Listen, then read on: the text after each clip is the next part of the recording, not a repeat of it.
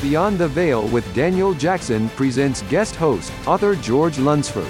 Legends, myths, monsters, and ghosts. George Lunsford has done many jobs, from being a maintenance man, making explosives for the government, an actor, and currently an author. George wrote the Legends, Myth, Monsters, and Ghosts series because he wanted to share the stories he's heard and researched from all over the U.S. with the world. He hopes that by sharing these stories, we will give everyone an adventure to go on. Hello, and welcome to another edition of Beyond the Veil with Daniel Jackson. Me. That's my thing. It's the dumbest thing in the world, but hey, it works. Today we have on the show today we have George Lunsford. George Lunsford is an author, an actor, a radio show host, and a bomb maker, apparently, which is pretty cool. And your books are Legends, Myths, Monsters, and Ghosts. It's a 4-series set so far. Is there going to be a number 5? No, number 4 is going off to a different direction. Oh, okay. So you're going to go off in a whole different direction then. Yeah, I'm going to let some of the demons in my head loose. So, yeah, that's a good thing because you don't want to keep them up in there because then everybody's going to think you're possessed. I do anyway. Sorry, I got jokes. Spirit jokes. That's the way that works. This is what I like to do. Tell us about you. Tell us, my audience, what they need to know about you. Well, there's not a lot about me. I'm just an old country boy. Grew up in Asheville, North Carolina, back when it was just a small town. Joined the Navy, seen the world, went to 27 different islands and countries. What did you think of that? I had a ball. I really did. I had a good time. I found out I wouldn't fit for the military because I have a real problem with authority figures. You know who else does? Yeah. Everybody. Yeah, so I figured it was either get out or go to the brig. So I thought I'd go ahead and get out. Yeah, nobody wants to spend any time in the brig because I worked in prison for 6 years and the food sucks. So yeah, you don't want to do that. True. So I got out of the military, went to work for a company called Jet Research Center, building explosives and explosive systems for different places. The company was owned by Halliburton, and we did struct systems for the Titan missile systems. We did penetration charges. We did cutting charges. Did blowout panels for the shuttle. Fuel detonating handheld explosives, what they call bunker busters. Well, you're still sitting here, so obviously you didn't have any mistakes go off or anything like that, or It came close a few times. But You had a few of your own what we call oh shit moments, like oh shit, what did I just do? Yeah, I moved up from being a builder to being the inspector. I was the only inspector there without a college. So if it was going to blow up, it would have blew up on somebody else before you had inspected it. Well, yeah, hopefully. Hopefully, yeah. We don't want to see anybody die from that, but sure, I want his arm blow off before mine does. Sure. We worked with powders, and some of the powders were so sensitive that the electrical charge, the stack electricity of your body, if you had too many people in the room, it would set it off. Right. So as an inspector, you had to be safety officer also. Did you wear a special suit for that? No, we had special shoes, non-conductive shoes. Gotcha. And I was in quiz in one of the buildings one night, number of people that I needed to do the job. We were all in there working, and that was the maximum amount of people that should have been in that building at that time. Sure. And the plant manager decided to come in the building. So I made him, I took off. I made him halfway across the building. I told him he had to leave. And he told me no. And that's when my problem with authority kicked in. I grabbed him by the back of the pants and I threw him out the front door. Awesome. Good for you. Because if you're not supposed to be there, you're just not supposed to be there. It doesn't make a difference what your position is. If there's too many people and that could cause problems, why are you here? And just because he thinks he's, I'm the boss, doesn't mean that makes a bit of anything. Exactly, because the people that are working, he could have killed 6 people real easily, right? Just from being there. And that was one of the moments. And we had a building explode. One of the press exploded. I'm an old country, okay? When you have an explosion, you have fire, you put it out. The powder we worked with, you couldn't set it off by flame. It had to be ignited with either electrical charge or a spark. Sure. Flame. You can actually sit there and burn it with a flame, and you can cook food off of it. I don't want to test that factor, but okay. I did. Well, the press, the way the buildings were made, especially where the press is, the operator of the press was behind a 4-foot thick reinforced wall and was watching the press on the camera. Oh, good idea. Hurt to death. What happens is when they make it, she was making two of the explosions disc that goes inside of a Sidewinder missile. And you've got to clean the inside of those really, really well. I mean, they can't be any dirt at all. And she had missed just a hair bit of dirt. And when the press came down, it sparked off and it set off. Caused friction, right? And then boom. Well, buildings are made to have a blowout wall so that it don't blow the building up. So we backed the building out, went through the blowout wall, and set the woods on fire. So being the person that I am, I grab a hose and go to the back, start putting the fire out. Sure, why not? I mean, well, the fire department got there and they freaked out. They was going nuts. Because you did it first, and you did it before they got a chance to do it. Well, I guess that's what it was.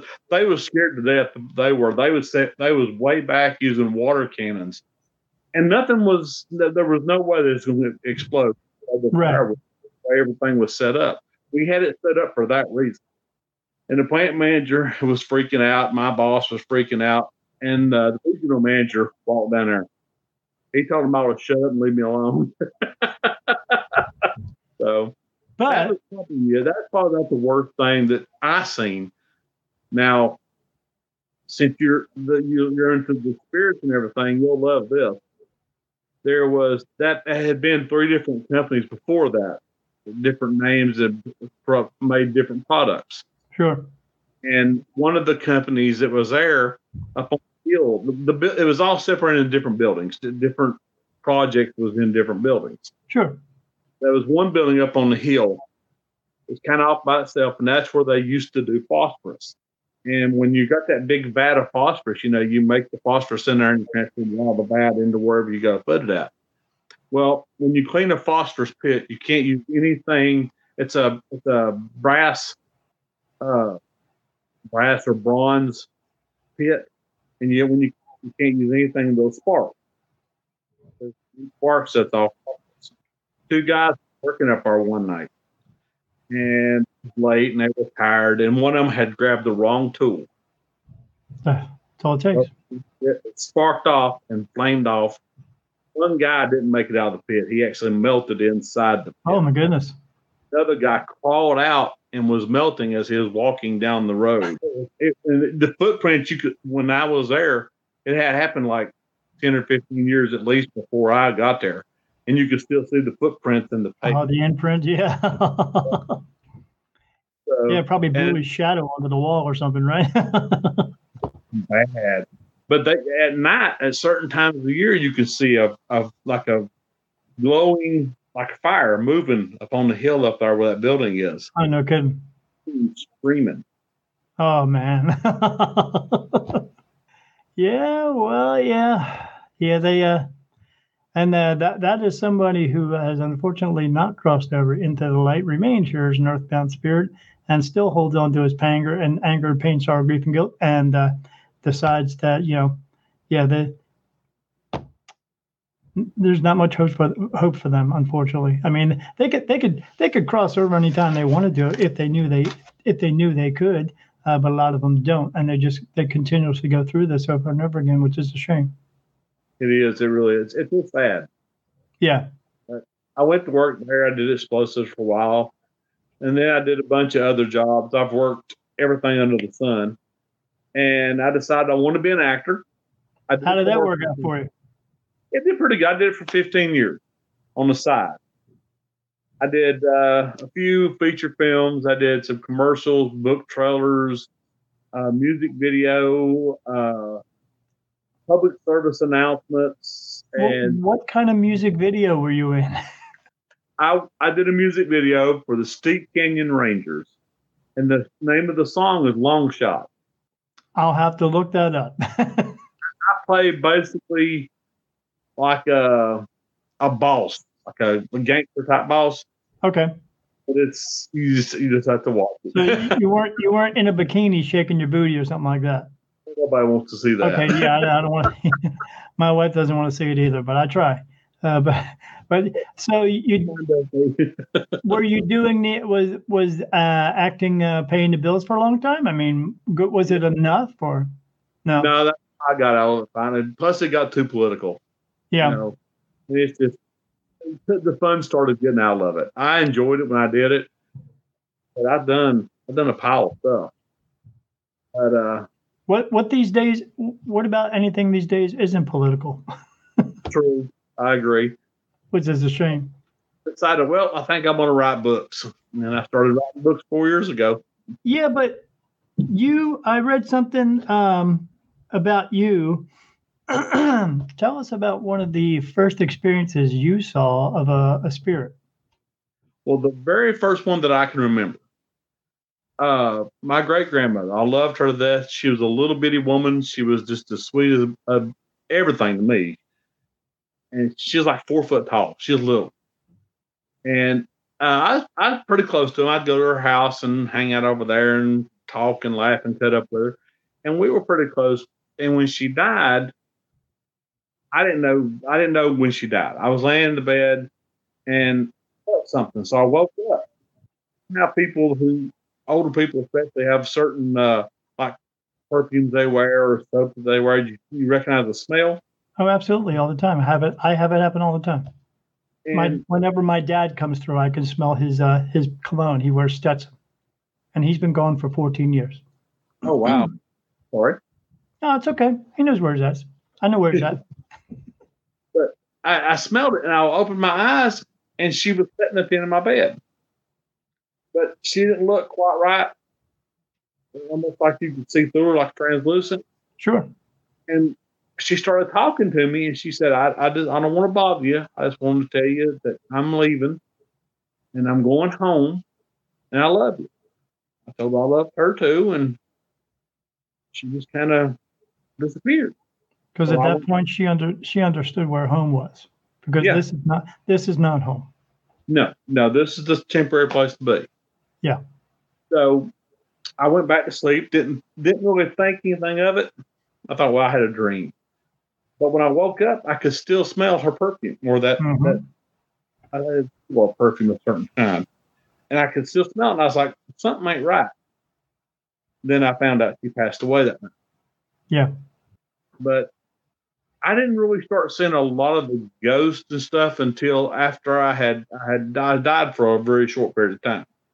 That's when I got to a point where I could actually see more and hear more. I hear more than what I actually see. You went through an experience more or less, and they sent you back with this thing they woke you up with. Well, there was a little lady that had died in the room before I got there, which is what I found out. Yeah. I was also with pneumonia. And I'm bad not to go to the doctor because I hate going to the doctor. Who does? I was to the point where I was lethargic and unable to even sit up straight. And they forced me to go to the doctor, the hospital, and they admitted me because I was in real bad shape. I had lost a lot of my lung capacity. My temperature was over 104, and I was in rough shape. And that night, what I remember most of all is when I opened my eyes, the room was different. Yeah, it's kind of a weird color. That's all I really say is a weird color. And the clock on the wall, nothing. The second hand wasn't moving. Right, because time had stood still at that point. And there's a woman standing beside the bed, an older woman, and she said, "It's okay, you're okay." And I asked her name, and she told me her name and everything. And so I sat up in the bed, and we started talking, and people started walking through the walls of my room. Because to them, there's no walls. So I stood up, and I looked back, and my body was still in the bed, but I wasn't scared. Right, because you probably had an overwhelming feeling of like, this is okay. I'm all right. I was very comfortable. It was very calming. The lady was talking to me the whole time in a real calm, sweet. She was a sweet little old lady. Sure. And all the men were talking to me. And I seen in the corner of the room, I had so vivid, I can remember a bit of it. And for lack of a better phrase, it looked like an angel. He had wings that looked like it was folded up behind him. And he was just real quiet, standing there watching everything. And she nodded, and he raised his hand. This little thing of light popped up, and it just expanded out to the whole wall. And each one of the people was telling me behind it to walk into that light. That's everybody who is dying in that hospital. And she was talking to me, and she said, no, it's not your time. No. You don't back down. And I said, okay, yes, ma'am. And I sat back down on the bed. I went to lay down, and she walked over to it. She waved bye to me and stepped in, and the light went away, and the angel disappeared. And I laid back down, and all of a sudden I heard all this noise, these alarms going off. My door swung open. People come running in my room. And I looked and I said, what are y'all doing? And they all just stopped and looked at me. Do you know the reason why the clock wasn't moving? Well, I do not, but I know when I woke up, the first thing I looked at was the clock, and the second hand was moving. Right. Because with them where they are, there is no space and time. So where you're at when you see a clock, it doesn't move as quickly as it does here. Like if you cross over into the light and you come back to visit somebody, because where they are, in the time that they are there, they believe that you're going to walk through that door in 3 or 4 days. Well, 3 or 4 days for us, is like 30, 40 years. So that's why when you were seeing the clock on their perspective, it was moving slower than it normally would. Okay, that makes sense. Yeah. What was funny is the nurse, when I started talking to the nurse and told her about the lady, and I knew every name of every person that come in there. And I told about each one of them, and she turned just white. White as a ghost. As white as that lady. and it freaked them all out. And they kept coming in and talking to me about everything I'd seen. Back and forth. It was a trip. But it was one hell of an experience, correct? It was, and it's in my mind forever. I'll never forget. And that's why you had it. That's why you were basically put back in, and her telling you, hey, it's not your time, because they wanted you to bring back this experience so you could tell everyone else, so they could finally figure out that, death is not the end. Yeah. And everybody that's asked me, I've never lied to anybody. I've told everybody that. And people just look at me in astonishment, because I talked to a bunch of people that they didn't believe in the afterlife at all. They thought not everybody does. No, guys, that's not. They will on the day that they die, but that's different. Well, they actually started listening to me, and it really got their attention. I think a couple of them straightened up over it. They really did. Good, because I wish more people would, because then this place would be they would appreciate their lives a little better, and they would appreciate the lives of everyone around them as well. I agree with you 1,000%. I really do. I always say there's 2 rules in this world that people need to follow, and as long as they follow them, and as long as they comprehend them, they will appreciate life a little bit better. Rule number 1 is people die every day, and rule number 2 is you can't change rule number 1. So. That's right.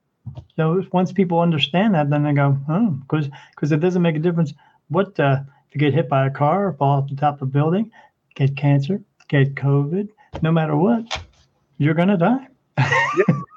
There's nothing you can do about it. Yeah, you can't make it up. You can't go, oh, well, I'm going to die tomorrow, or maybe I'll wait another week. No, when it's your time to go, just is, man. And it was not your time to go, was it?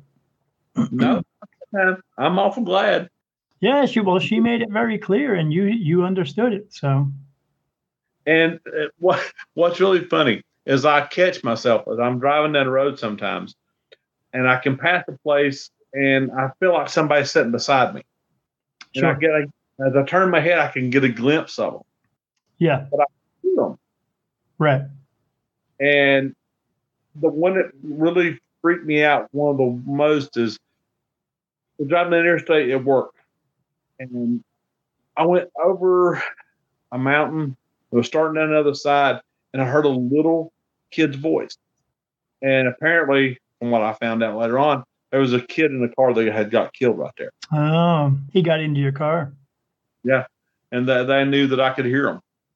Yeah. I think that you know who can hear and who can't. I really do. Yes.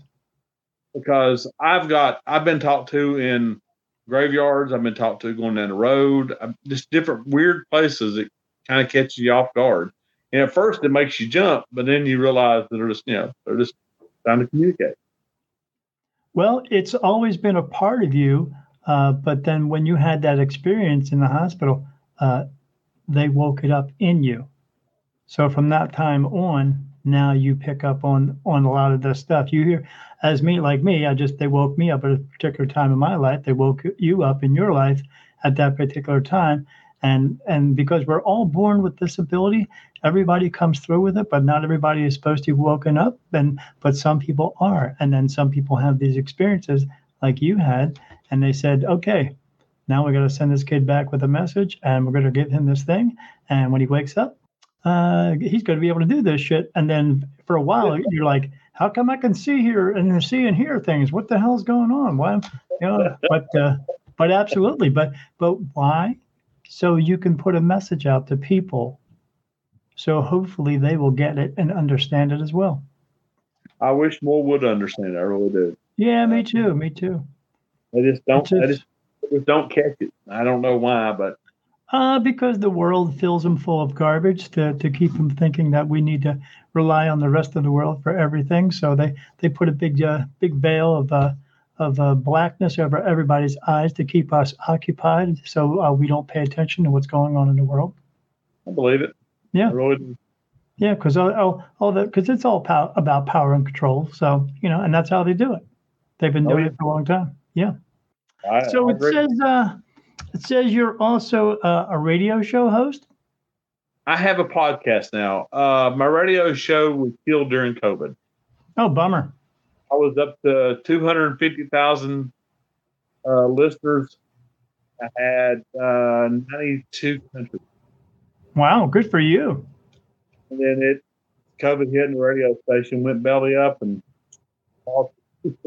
but now you're doing podcasting instead. I am. I'm horrible about my podcast. Me too. Because it's been 3 weeks since I did one. And I'm really bad at keeping up with it. I got so much going on, and I'm trying to get some stuff set up so I can go do some Bigfoot hunting with a group called Bigfoot 911 down here in Marion, North Carolina. And I've been talking to them, and they're going to take me on some hunts, which is I've been dying to go do. I've seen UFOs and seen ghosts. Now I've got to see Bigfoot. With Bigfoot and going after and looking out on these, like what you said, what they're called hunts, what do you think they're actually going to do if they catch a Bigfoot? I don't think they're looking to catch it. I think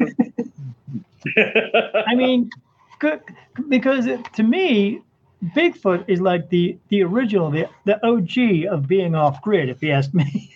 Oh, yeah. I mean, he stays off grid. You see him once in a while. You hear about a little story about him, but he's the best one for someone who just doesn't want to be found. I agree. Yeah, the people in the mafia could learn some shit from this guy, don't you think? Just saying. I agree. Yeah. So what is it that they're going to take you on? What are you going to do? Are you just out there in the woods camping, and are you looking for signs of him, or what's it all about? These guys are really good guys, and I've got pictures of Bigfoot. Someone's got some castings that they got, and they in this area. Most of them grew up around the Marion area, and there's a lot of woods around here. In Nantahala Forest, like Appalachian Mountains, everything's right here. So, and Bigfoot's been present here for a long time, a lot longer than I had known until I started doing my research. I thought it was just, maybe here once before, but from the research I've been doing, he's still being sighted all the time. Yeah. That's out towards between Franklin and Hayesville and Murphy and all that, because all these are mountain communities. You've got the city and then you've got mountains. So there's no place to hide, any place to be without ever being seen.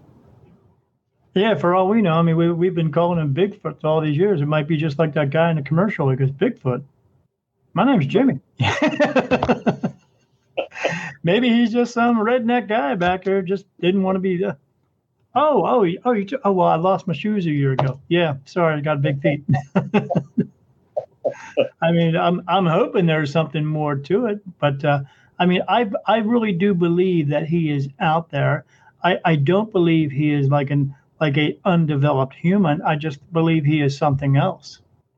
Now, I have a theory. I researched it some. I've got to do a lot more research on it. But my theory is when the Indians come over across the land bridge, there's stories, tons and tons of stories from different tribes about when they got here, they ran into what they call the white giant. Okay. He was 7 to 9 feet tall. And they have different reports of him in different parts of the United States. They were scared of him. They were scared of these giant cannibals. And my thoughts are that what we were saying is Bigfoot is actually the descendants of those giants. So Sure. I believe they retreated back into like the Mammoth Caves, which is miles and miles and miles of underground cave system. Right. Stretches all over the United States. Yes, because we've all heard the rumors that even though we are above ground, there are miles and miles of caves underground and possibly an underground civilization that's under there. Well, there's right here in the Appalachians, I know for a fact of it. I've seen them and been to them. There's huge caves around here.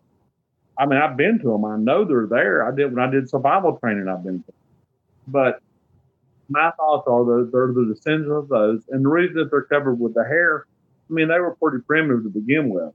Sure. I think they kept certain parts of their intelligence, but most of they reverted pretty much back to being what they started out. Right. And the hair was grown on them for warmth and to keep them comfortable. Yeah, they adapted. They adapted, exactly. Yep. That's what my belief is. That's what I believe they are. Oh, I get that totally. I'm a pretty hairy guy myself, and I'm only like second generation of my family to stand up straight. So I understand it. So yeah, but you never know. It might be Bigfoot, or it might be Larry Bird from the Celtics. Who knows? You know, big 7 feet tall. But but I'm betting on Bigfoot. I just hope that if or when they ever do come across him and they find one, I hope they don't poke and prod him. Mm-hmm. I hope they just leave him alone and let him be, because that's all he's ever wanted to be anyway. Well, what's funny is they keep denying that he exists and everything, but yet there are certain states in America that you're prohibited from bothering. Oh, that's good. Actually, bother Bigfoot. So you can't hunt wolves, you can't hunt fox, and you can't hunt the Bigfoots. Exactly. That's awesome, right? Yeah. I love it. You don't want Bigfoot becoming. Why isn't Bigfoot on the endangered species? I mean, why? Because he's good at hiding from everybody, you know. So yeah, that's absolutely correct, right? So what was it about? Was it just the intrigue of all these different types of things that you were seeing or experiencing? Is that what drove you or gave you the drive to want to write books? No, I have to blame my parents and my grandparents, because when we were growing up, Oh, I want to hear this story.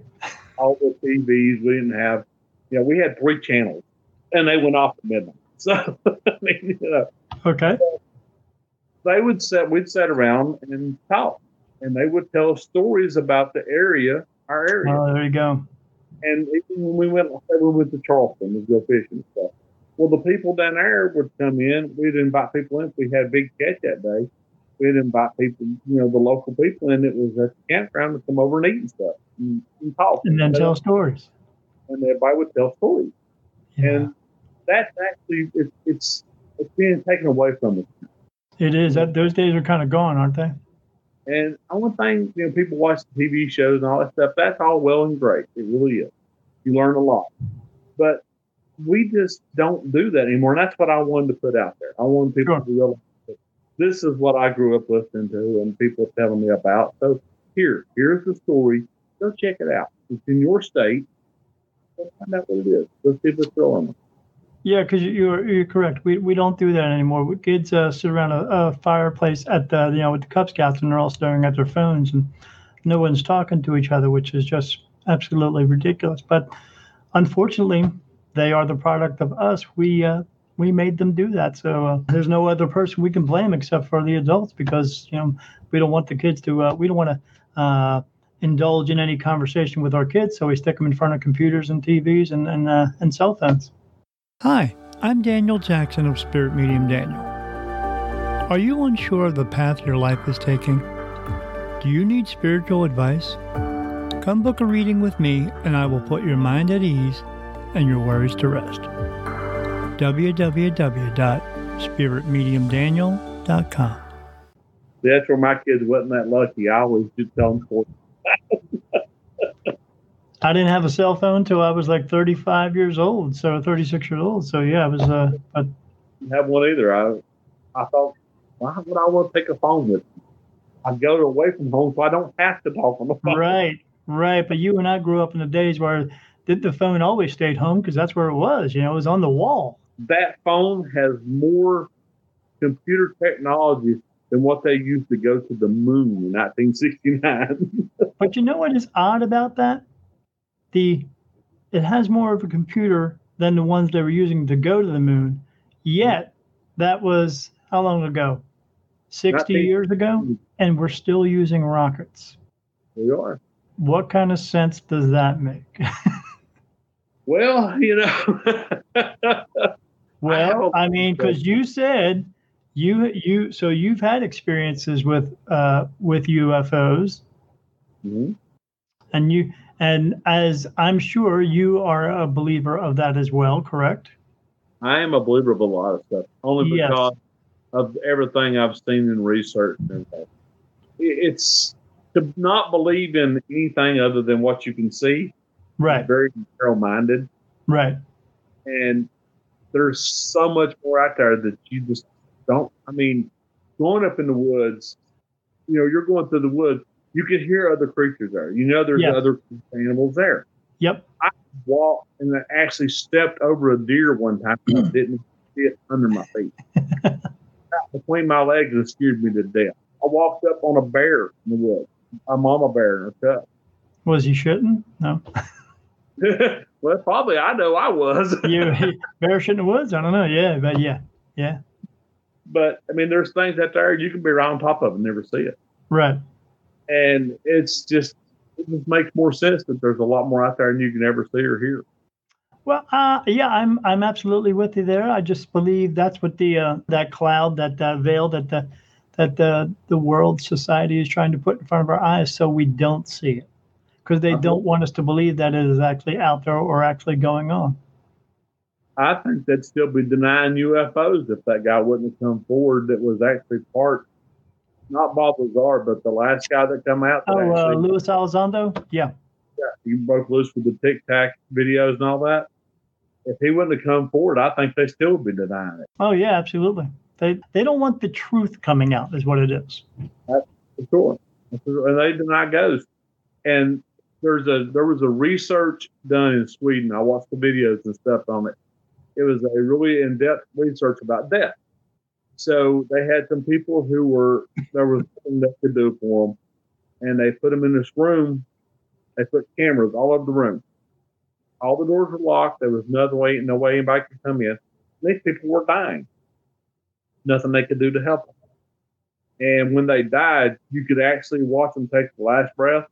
And then you could actually see the spirit come out of them. Rise up out. It's all on video. It's all pre-recorded. It was all done during a study of death they did in, I think it was Sweden where they did it. It was extremely interesting because, I mean, the imagery of those cameras were amazing because you could see the form Right. of the spirit, the whole form, not just like a little.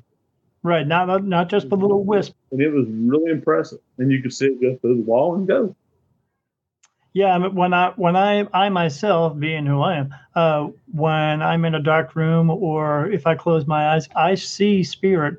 I see them in their whole entire form. It's not just a little. I mean, I do see the little wispy things or little light orbs and all that stuff around me all the time.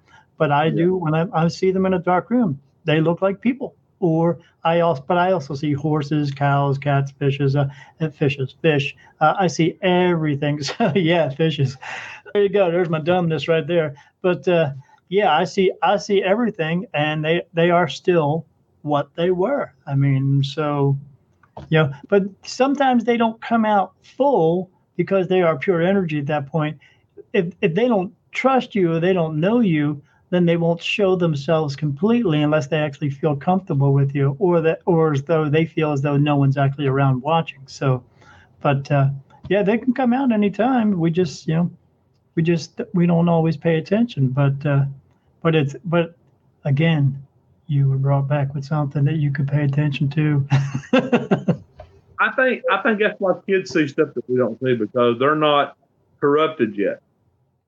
Their minds aren't corrupted. They actually have more right. So so absolutely. When we're that's why I said we're all born with this. What happens is when you come back from home and you have to come back into a new body again. When you come back, you are wiped clean because in order to cross over into that light, you have to be able to let go of your pain, anger, sorrow, grief, guilt, and all that mess. If you don't let go of that, those are the ones who stay here, earthbound spirits. But the ones who cross over let go of all that stuff. And then if they have to come back again, because everybody does, and I can explain that later, but you come back, you come into a new body, you don't have the pain, anger, sorrow, grief, guilt. You have none of that. So you're still pure of heart. But what happens is later on in life, when they get into 11, 12, 13 years old, they get taught the ways of the world. And then when that everything else gets washed away, it's like throwing a bucket of bleach on top of them and they just get sanitized. Yeah, I believe it. I really do. Yeah. And that's tell people all the time. Well, if you have a kid that's seeing something, why aren't you over there asking your kid some questions to ask the spirit? But don't tell the kid that they're talking to imaginary friends. Go over there and get some information from them. That's all you have to do. It's very simple. But I'm not. Yeah, I guess I tell them to do that, but they go, "Oh, well, I never thought of that." It just doesn't make sense. They always come to me for answers. You got a kid that's seeing spirit in your house. What are you thinking? Go get some answers, man. And then they'll tell you because that's what spirit's trying to do. They're trying to give you answers, and they're talking to the ones who actually can see them. Besides me, kids, and dogs and cats and all that stuff. They see them too. So yeah, that's for sure. Yeah, because when they're staring into the wall or something like that, and your dog is barking up the stairs, it's not barking at the steps. What is wrong with people? They just, I'll tell you what's wrong with them. They have been corrupted by the world. The world doesn't want us to know that we have these abilities or we have these, we are able to see and hear these things. And because, that stems way back from religion telling us that you're not supposed to be talking to spirit. Because if you do that, then you're talking to evil and stuff like that. And yeah, there's negative energies there, but they're not all negative. They're all just people. Exactly. And I have found out, and I have definitely figured this one out, which was I was a little slow at. Whatever personality they had alive, that's the same personality they got dead. When they're dead. If they're a butthole, they're a butthole in death. That's just it's the way it is. I have noticed that several times. Fortunately, I have had no negative interactions, no encounters that were negative. Lucky so far, it's been good. So, So, what you write these books about legends, about myths, about monsters? What do people consider, or what is one of the things that you've seen that people would consider a monster? From what I can tell, it's whatever creature is not what they consider normal, whether it be an oversized wolf, or whether it be a oversized squid, anything that's unusual, they consider to be. They don't know. They can't put their thumb exactly on it. They don't know what it is. It's a monster. Yeah, because just like we knew from back in the early days of like the 50s and 60s when they would make a movie about like an oversized squid or an oversized crab, it became a monster. So if they see one that's bigger than normal, then they just think, oh, got to be a monster. Yep, exactly. I mean, and there's more people or can be more monstrous than any creature can be. Sure, absolutely. In one of my books, I talk about H.H. Holmes. I don't know if you know who H.H. Holmes is or not. Nope, tell me the story. He was a serial killer, but he was a serial killer with finesse. Okay. Basically scammed his way into a pharmacy and scammed the people in the pharmacy to where he was the owner of the pharmacy up in Chicago. Well, as the owner of the pharmacy, that he bought the lot across from the pharmacy and built a hotel because he knew the World's Fair was coming to Chicago. But when he built a hotel, he built it to kill people. And was he putting like access holes and stuff like that, or access doors and stuff like that to get into rooms? Back doors he put in. He had gas pipes run into the room and put under beds with no tops on them. Pretty ingenious. System drop from the top floor and it'd go down a slide to the basement. He had 5 different contractors working at the same time so that none of them ever knew what the other ones were doing. Right.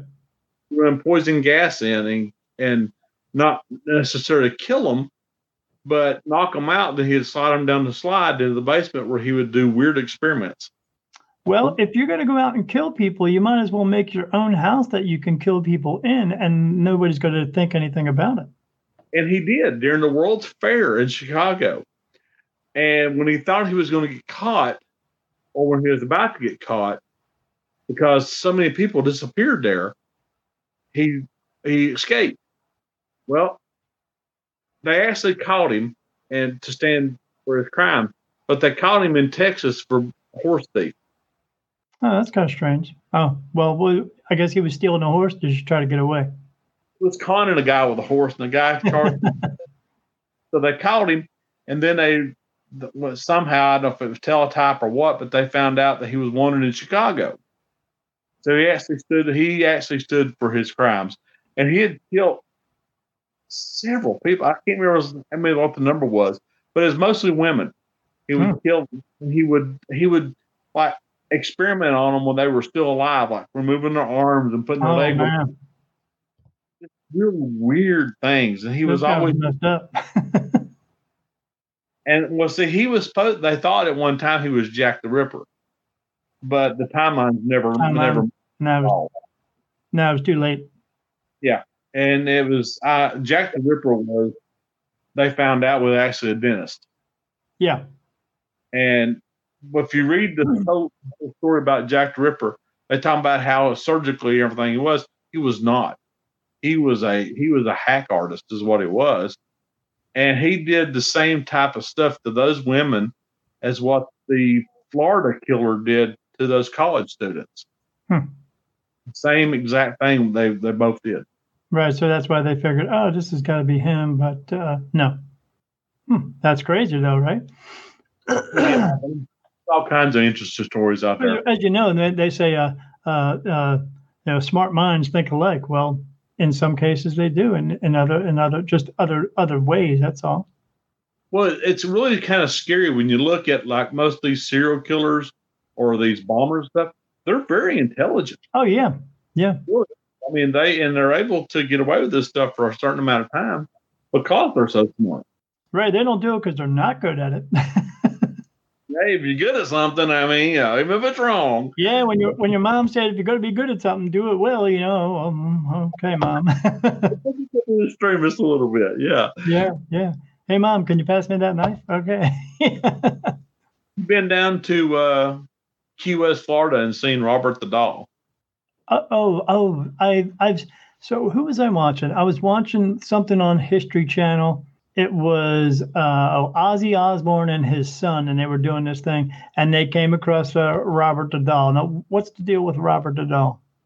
Robert Duvall, you would, with your ability for the spirits, it would probably freak you out big time being around him, because it's a spirit in the doll. Yeah, they take on like an item. Like I tell people all the time, don't go antiquing, because when you go into a shop and pick up a piece of furniture, there actually may be a spirit that's attached to that piece of furniture that was in a house. It's now in this shop, and now you're going to take it home with you. Well, this spirit was put in there. The woman who made the doll she was Haitian. Okay. She was the nanny for the guy's name is Gene, and she was his nanny. And she was really close with Gene, but the parents didn't like her that much. And one day she was in the backyard, and they were laughing and cutting up and being nice to each other. Well, the mother got jealous and got very angry, and she went out there and she grabbed Gene and she pulled him in the house, and she jumped all over the nanny.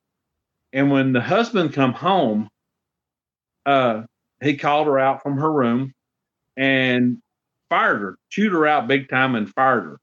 Well, the last thing she did, she had made a doll that looked like Gene, and she used his hair and everything, and basically binded the doll to Gene. Right.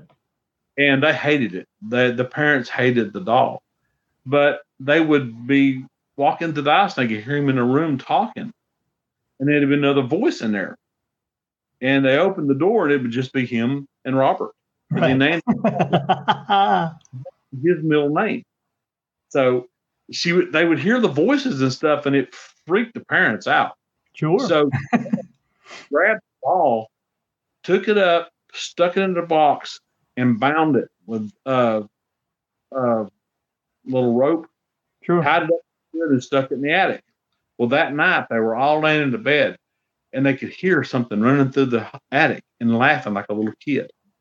So the next day, the father walked up there, and the box was open. All the twine was thrown down on the floor, the dog in the corner. Well, they finally got to a point where they finally got Gene away from the doll, and he went through school and graduated, and they sent him to France to study for college. And while he was gone, he finished college. He met another young lady, and he got a message from his mother that his dad has died.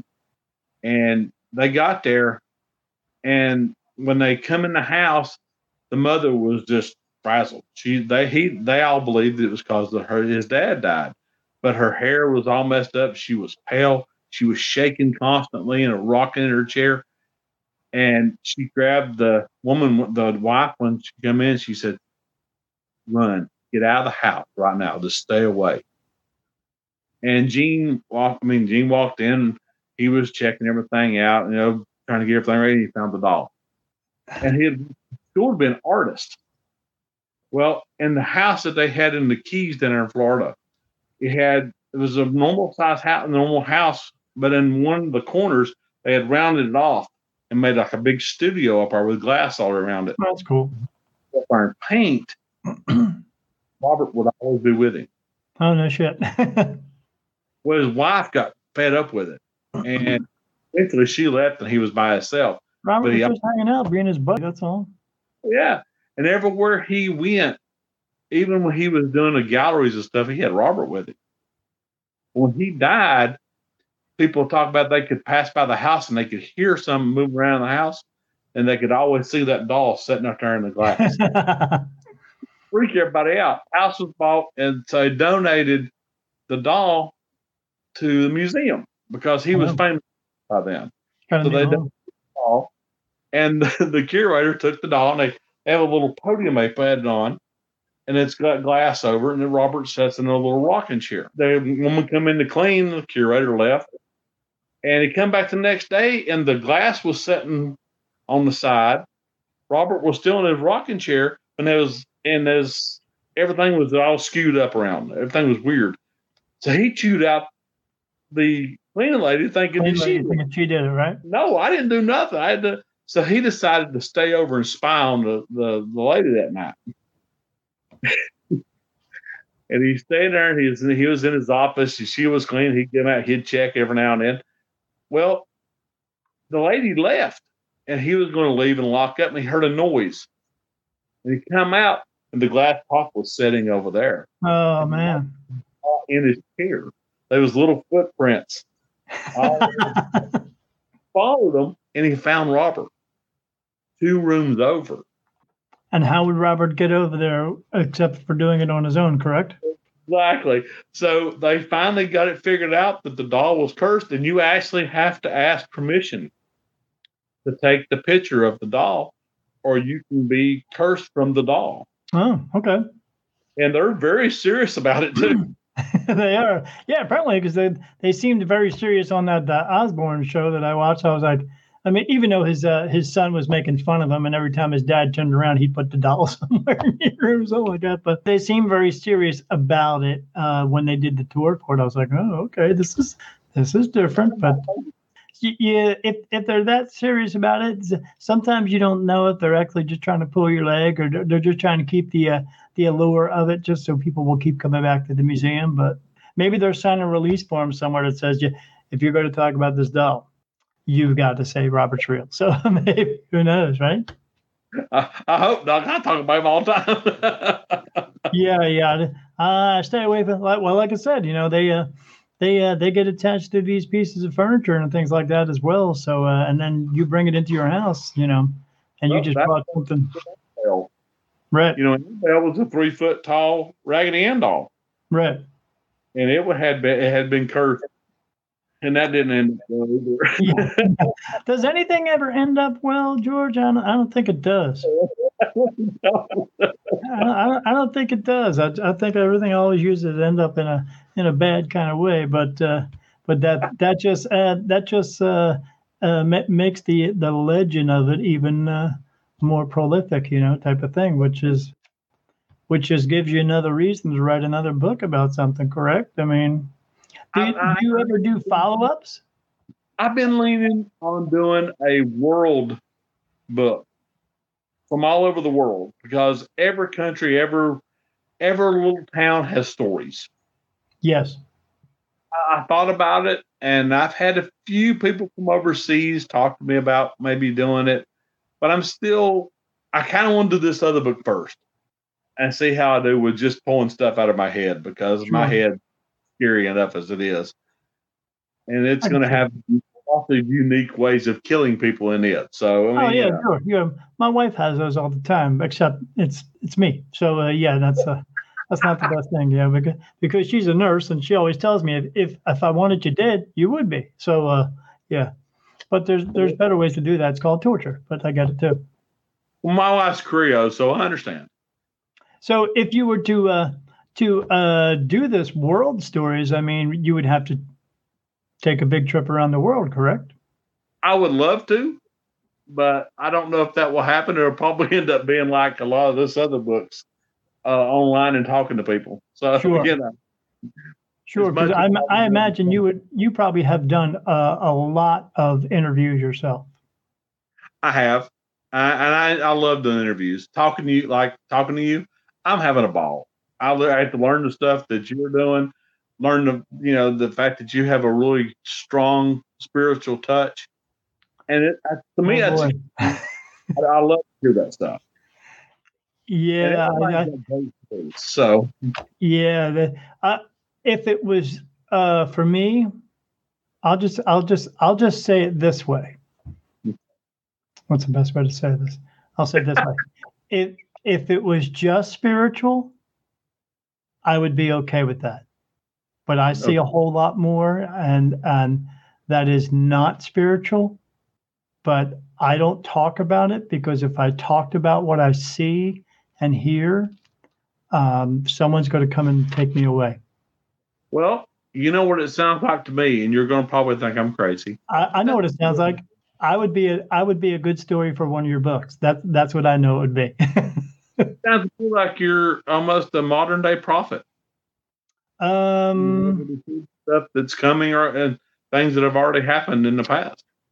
And my answer for that would be correct.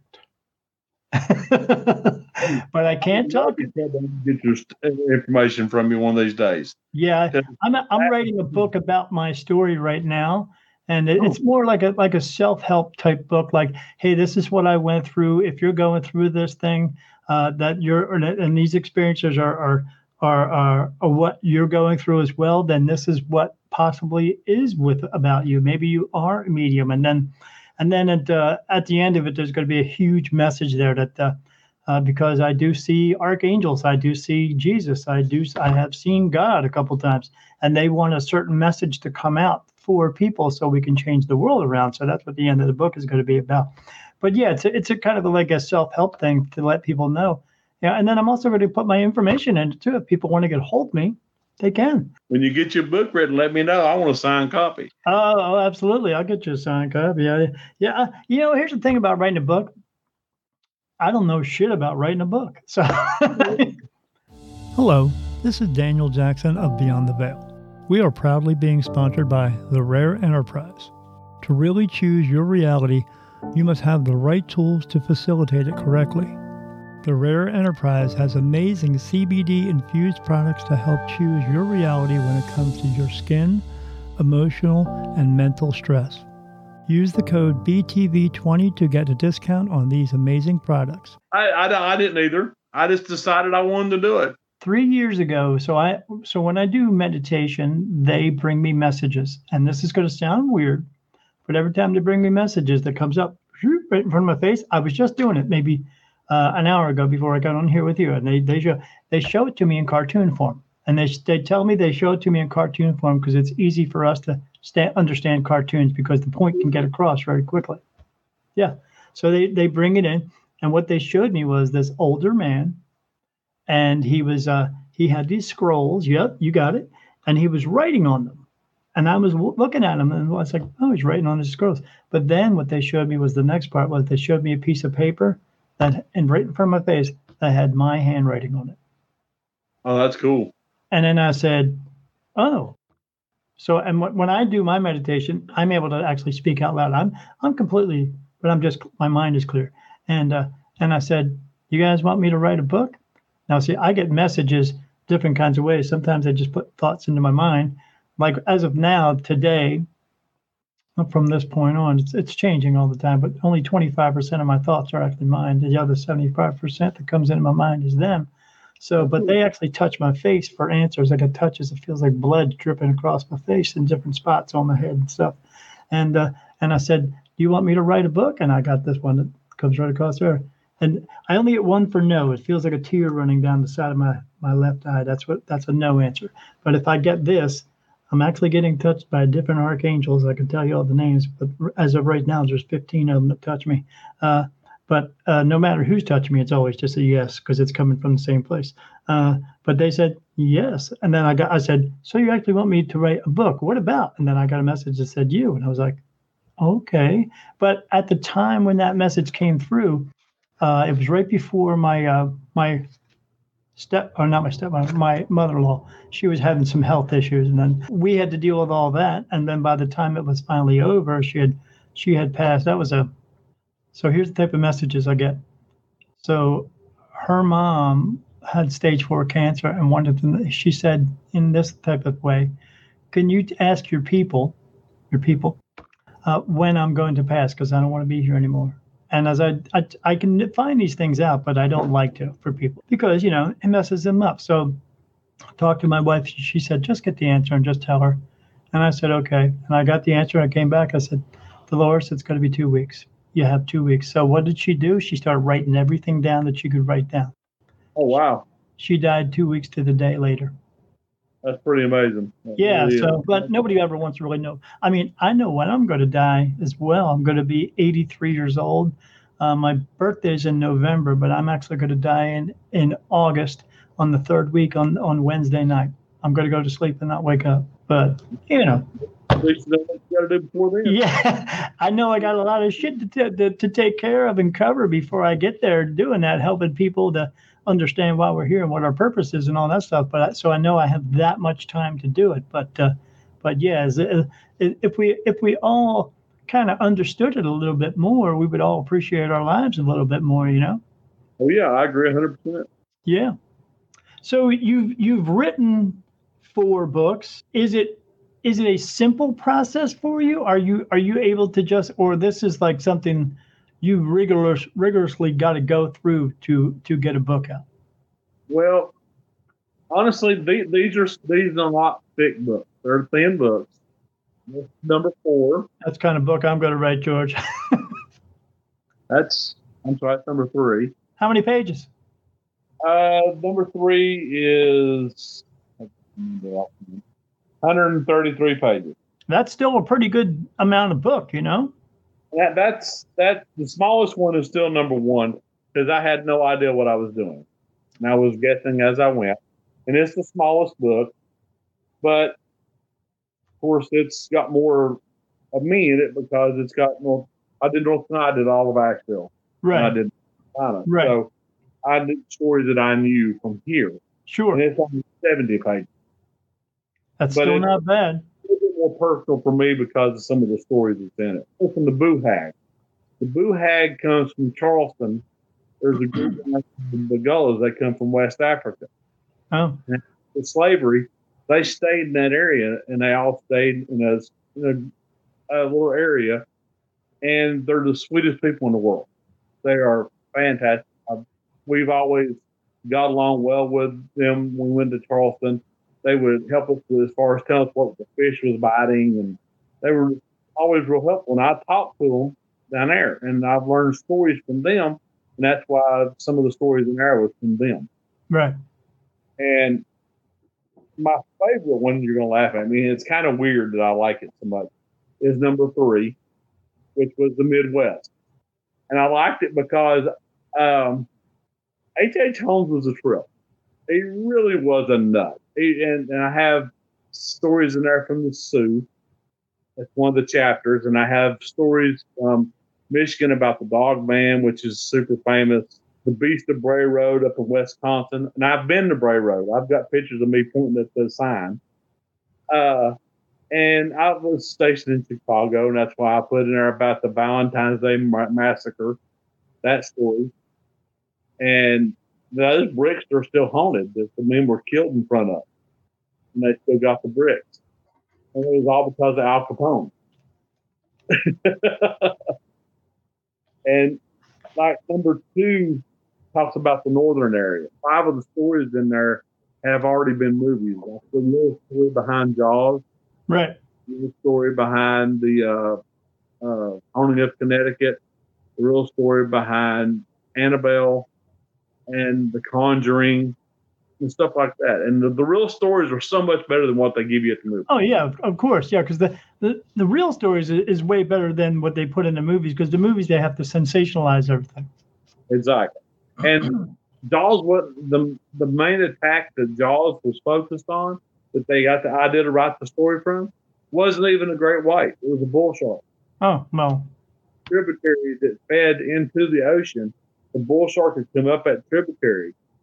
And back then, they didn't have child labor laws. So the kids had come out of the factory working and were hot. So they wanted to go swimming. They jumped in the water in the tributary, and one of the little boys got snagged up by this big old bull shark. It jerked him underwater, and they all went and got help and everything else. And there's this big old boy. He was a weightlifter and big, had a lot of muscles and everything. And he seen something in the water. So he jumped down in the water and jammed his hands down. And when he lifted his hands up, he had the little boy, what was left of the little boy's body. Oh. About that time, as soon as he cleared the water with the little boy, that bull shark hit him right in the thigh. Oh, man. He had a big muscular thigh, and it took from his knee all the way up to his hip. That's how big a bite that thing had. Wow. That's huge. Muscle out. Good Lord.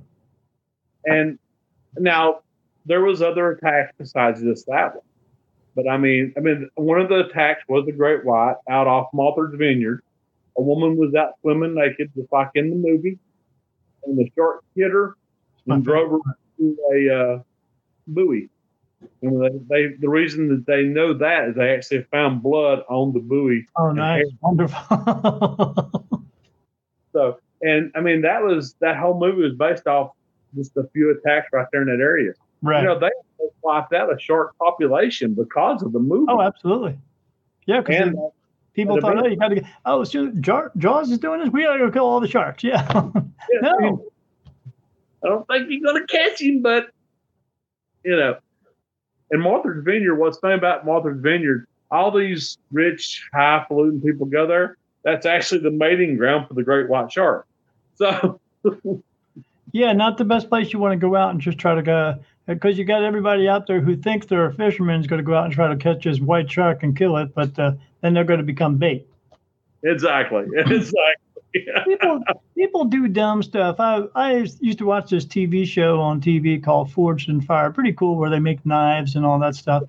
But they had a report of a guy. They had to put a disclaimer at the end of the show because there was a guy who said, "Oh, I'm going to do this too," and he went out and he was trying to cook up some metal in his barbecue. And what he did is he lived in an apartment complex. He set the backyard of the apartment complex on fire, which set the apartment complex on fire that caught the whole block on fire. That's how dumb people are, because they do dumb shit. You know what's scary? You just said talk about that show. I actually used to forge knives out here. Oh, did you? Well, as long as you're not killing nobody, not setting shit on fire. I mean, you don't want to do that type of stuff. But I used to forge railroad spike knives. Oh, did you? Oh. I did about 30 of them. The bad thing is I gave them all away. Oh, what were you thinking? And people wanted them, and I had fun making them, so I give them to them. Sure. I'm not a big money. To me, is nothing more than a tool. What it's supposed to be used. Yes, absolutely. It's a ways to a means. Yes. Yeah. So. And that's all it is. It's not about how much you have. It's just what you do with it. And as long as you do something important with it, sure. Yeah. I'll probably never be rich. No, me neither. Because I don't value money like most people do. I value experience. Yeah, experience people. Experience between me and you right now. I love it. Stuff like this makes my day. Me too, yeah. Because unfortunately, in this world, we have lost the true value in this world, which is us. That's true. We place it on items and shiny things and stuff like that. That's just not important. No, it really isn't. No. The experience in life means more to me than anything does. I mean, I acted with some incredible people. I have so much admiration for them, not like the big stars on TV. Right. And those people, I've met some of them, and it's gone to their head, and they think that the most important thing is, well, I'm better than you because I'm an actor and I can do this and I make lots of money. Okay, we're both going to die. Yeah, what do you do? What difference does it make? Yeah. Oh, I drive a Porsche. Hey, guess what? I drive a car too. There you go. My F-150 better. So there. Yeah, I don't get the whole. Someone was telling me today that the Kardashians are celebrating their 20th season on TV, and even though I know who they are, my reply was, "Who?" Because they don't matter. They really don't matter. If you don't allow these people to matter in your life, then they won't matter to you in your life, sir. I agree 100%. I have empathy for humankind itself, and for that. But as far as the dumb people in this life that they want us to keep it, this is that veil that they put over here to keep us blinded from everything that's actually going on in the world, because they don't want us to know the truth. So if they keep us occupied, it's called misdirection. That's it. Yep. It's like a magician. Yeah. Well, we learned it from being in the War of the North and the South. And now we're just doing it all over again. Now it's just it's no longer black and white. You know what's funny about the war between the North and the South? The really funny thing about it, they're all mad at General Robert E. Lee. Robert E. Lee freed his slaves 10 years before the Civil War. Right. They stayed to work for him, but they stayed. He even had the guy that was, I guess you consider him a butler. He was at Robert E. Lee's funeral. Because he treated them well. He treated them all well. Yes. Yeah. They're all mad about that. And if you look at the numbers of slaves from when we first started having slaves, now we didn't have slaves from the very, very, very beginning when the first people got over here. The first slave owner was actually given to this man in court because he sued a friend of his, and he ended up being an indentured servant to his friend ended up being an indentured servant. And he was a black man who had actually first slave. But what they all mad about the Civil War and mad about slavery here, slavery was all over the world at that time. Yeah, it's not just here. No. And we were like the fourth country to ban slavery. Yeah. And there's still slavery in South America. There's still slavery over in the Middle East and a lot of different places. They're not mad about that, but they're mad about a place 200 years ago. No, only mad in the land of the free. That's all, right? Correct? It amazes me that people don't know history. No, they don't know history, and they want history to be covered up as well. You know, they do. And see, I'm going to get mad one of these days, and I'm going to write a huge history because I am a history nut. I love reading about history. I love reading about things that most people don't know about history. Right. I mean, there's so many things about history. Like I did a fact on my podcast about, did you know that Napoleon was attacked by a group of rabbits? Did these rabbits have fangs or something like that? Napoleon was going into this area. I can't remember where it was exactly offhand, but he wanted to have him and his men to have a rabbit hunt. So his second command had his men go out and gather up 3,000 rabbits. They put them all in cages. That's too many rabbits. The idea was that when they would start to hunt, they would open the cages and the rabbits would run and they would chase them and be a rabbit hunt. Or so I thought.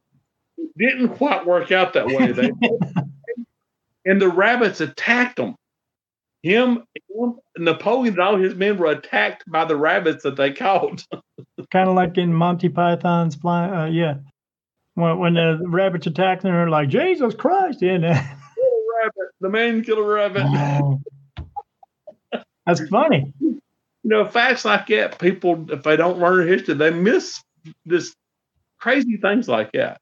Right, because it's not just about, having the hard times and everything being out in the West where everything was all you had your towns and all that, and everything was a mud piled town because all the rain and all that stuff, and before they had roads and all that. So, yeah, I get it was hard and stuff like that.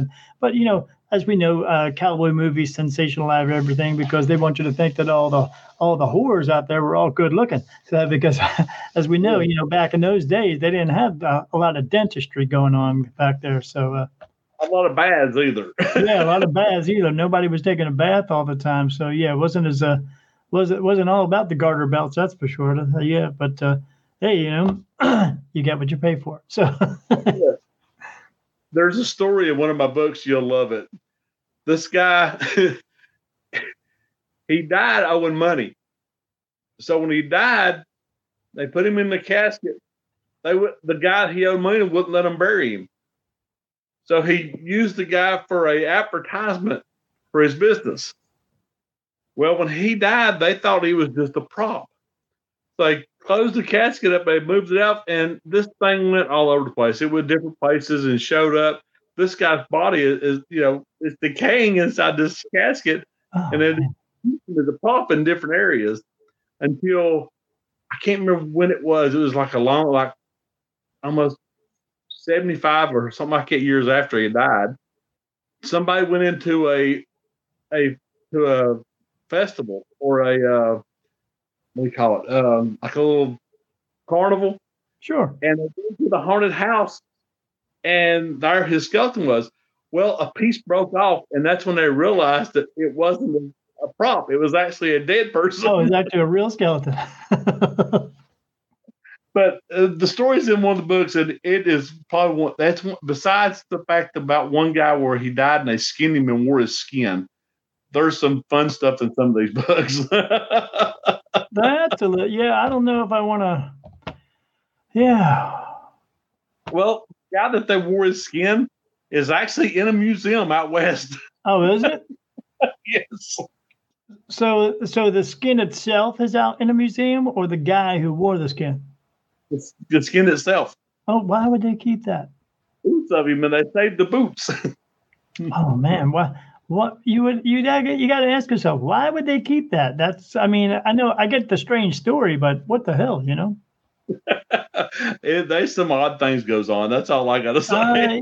Yeah, there is some odd shit going on all the time. It's just, yeah, I don't get that, but yeah, I mean, that's just weird. So I'm just saying, yeah, that's a. But I'm not, you know, if that's good for you out there, folks, you know, I'm not going to judge anybody, but that's just weird. So yeah, so I just, yeah.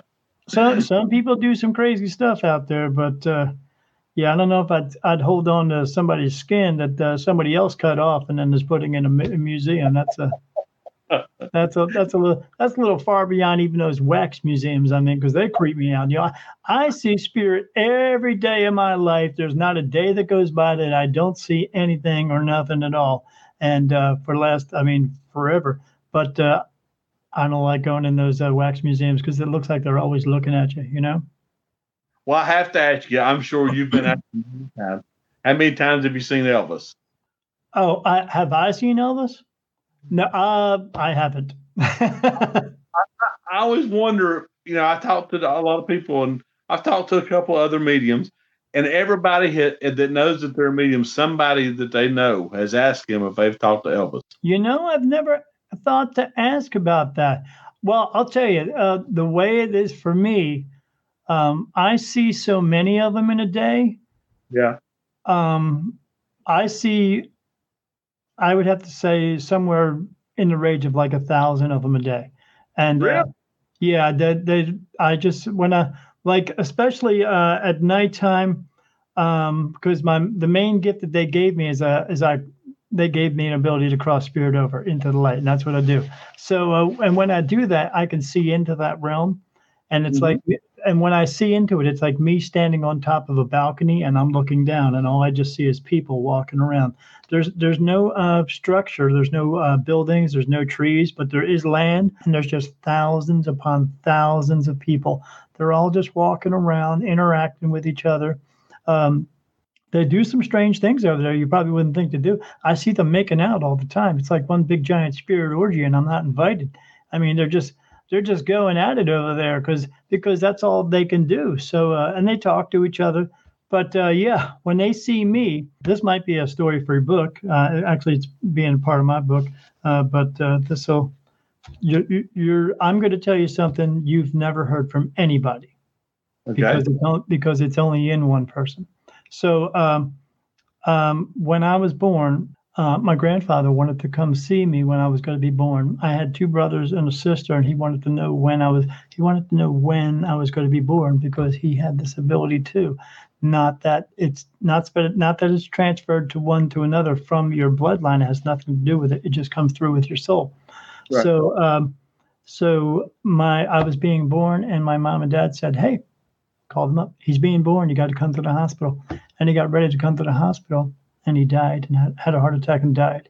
His soul left his body, came in mine. I'm born. The reason I'm here is because, so we all come back over and over and over again. Everybody comes back over and over again because we're here to learn lessons and fulfill a purpose. And if you don't fulfill your purpose enough, you just have to keep coming back until you do that. I call it punching the dance card is what you're doing.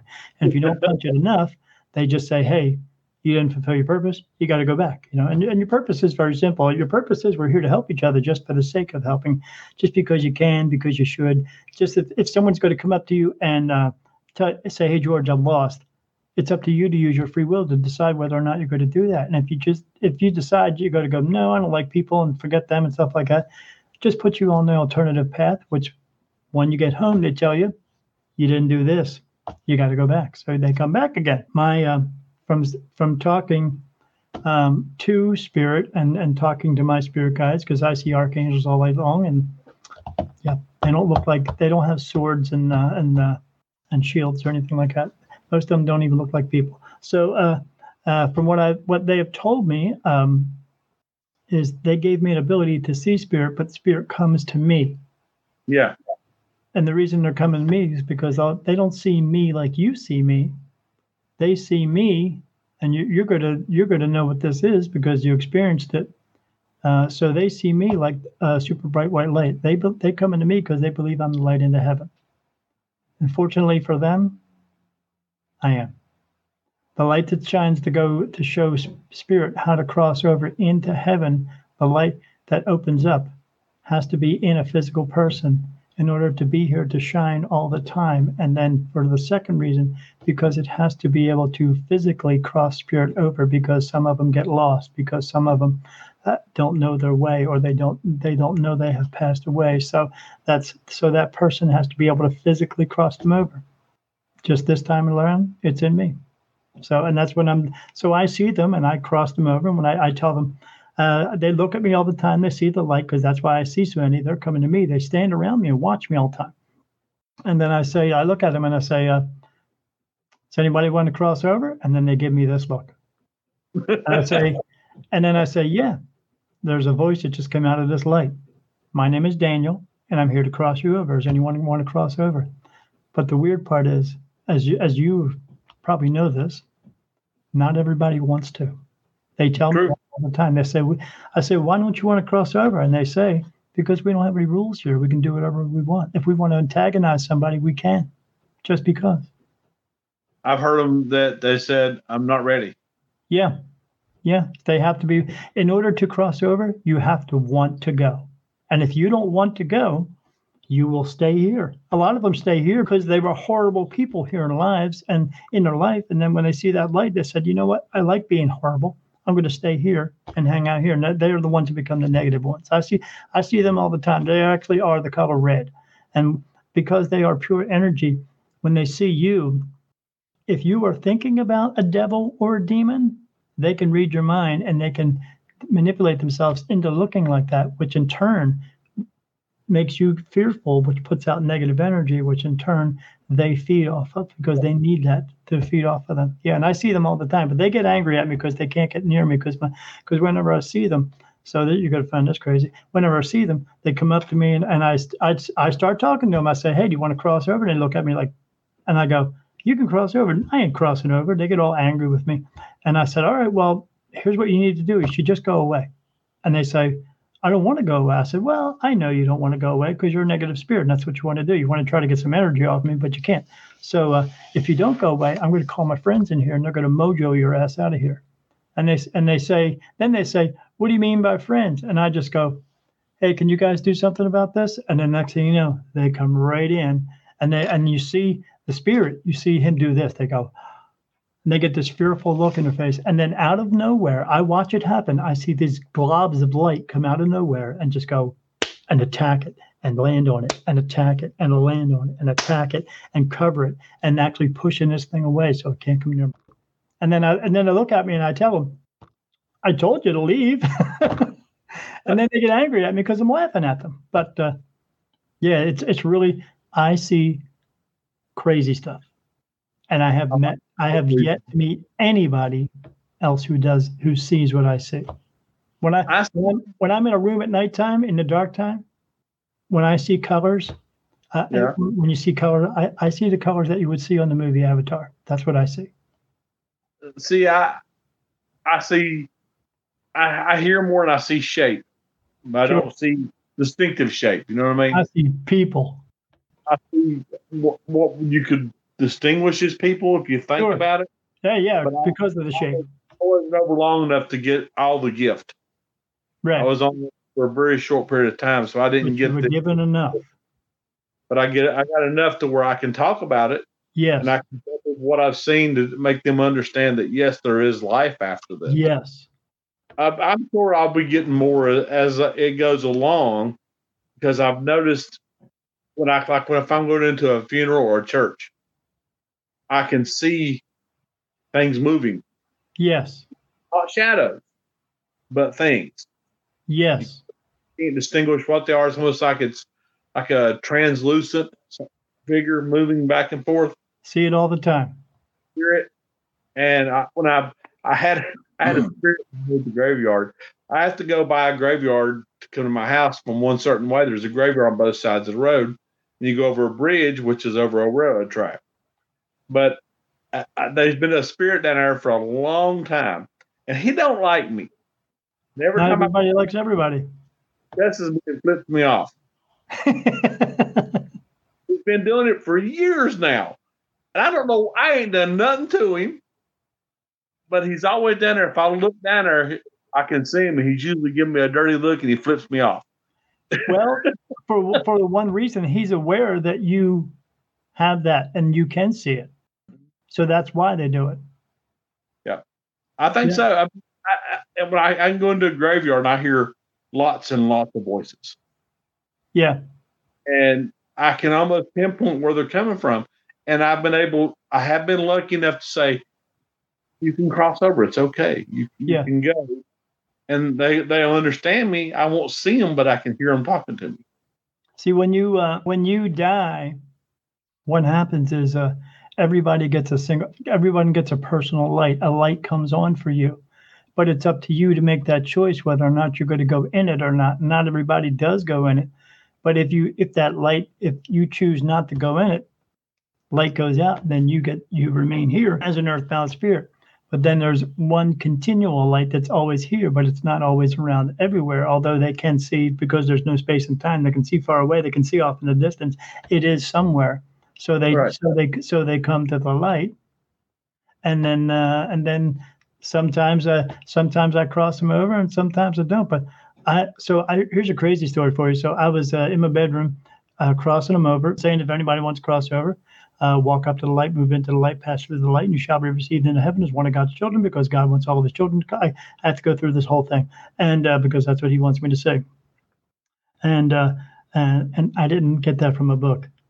They told it to me. So I do all this, and as I was doing it, I see them coming in. They're lining up. It's like 100 people wide and like for miles long.